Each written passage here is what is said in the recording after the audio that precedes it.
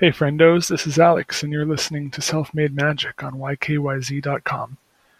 After hitting a weight loss plateau and still not feeling totally satisfied with the way I looked, I began to lift weights in March 2019.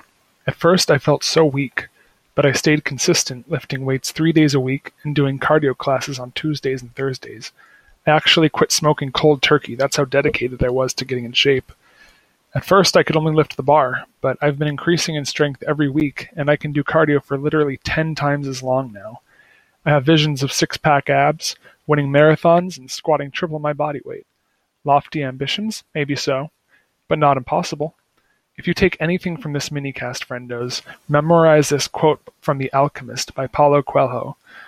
When you want something, all the universe conspires in helping you achieve it. See you tomorrow, friendos, and remember, stay magical.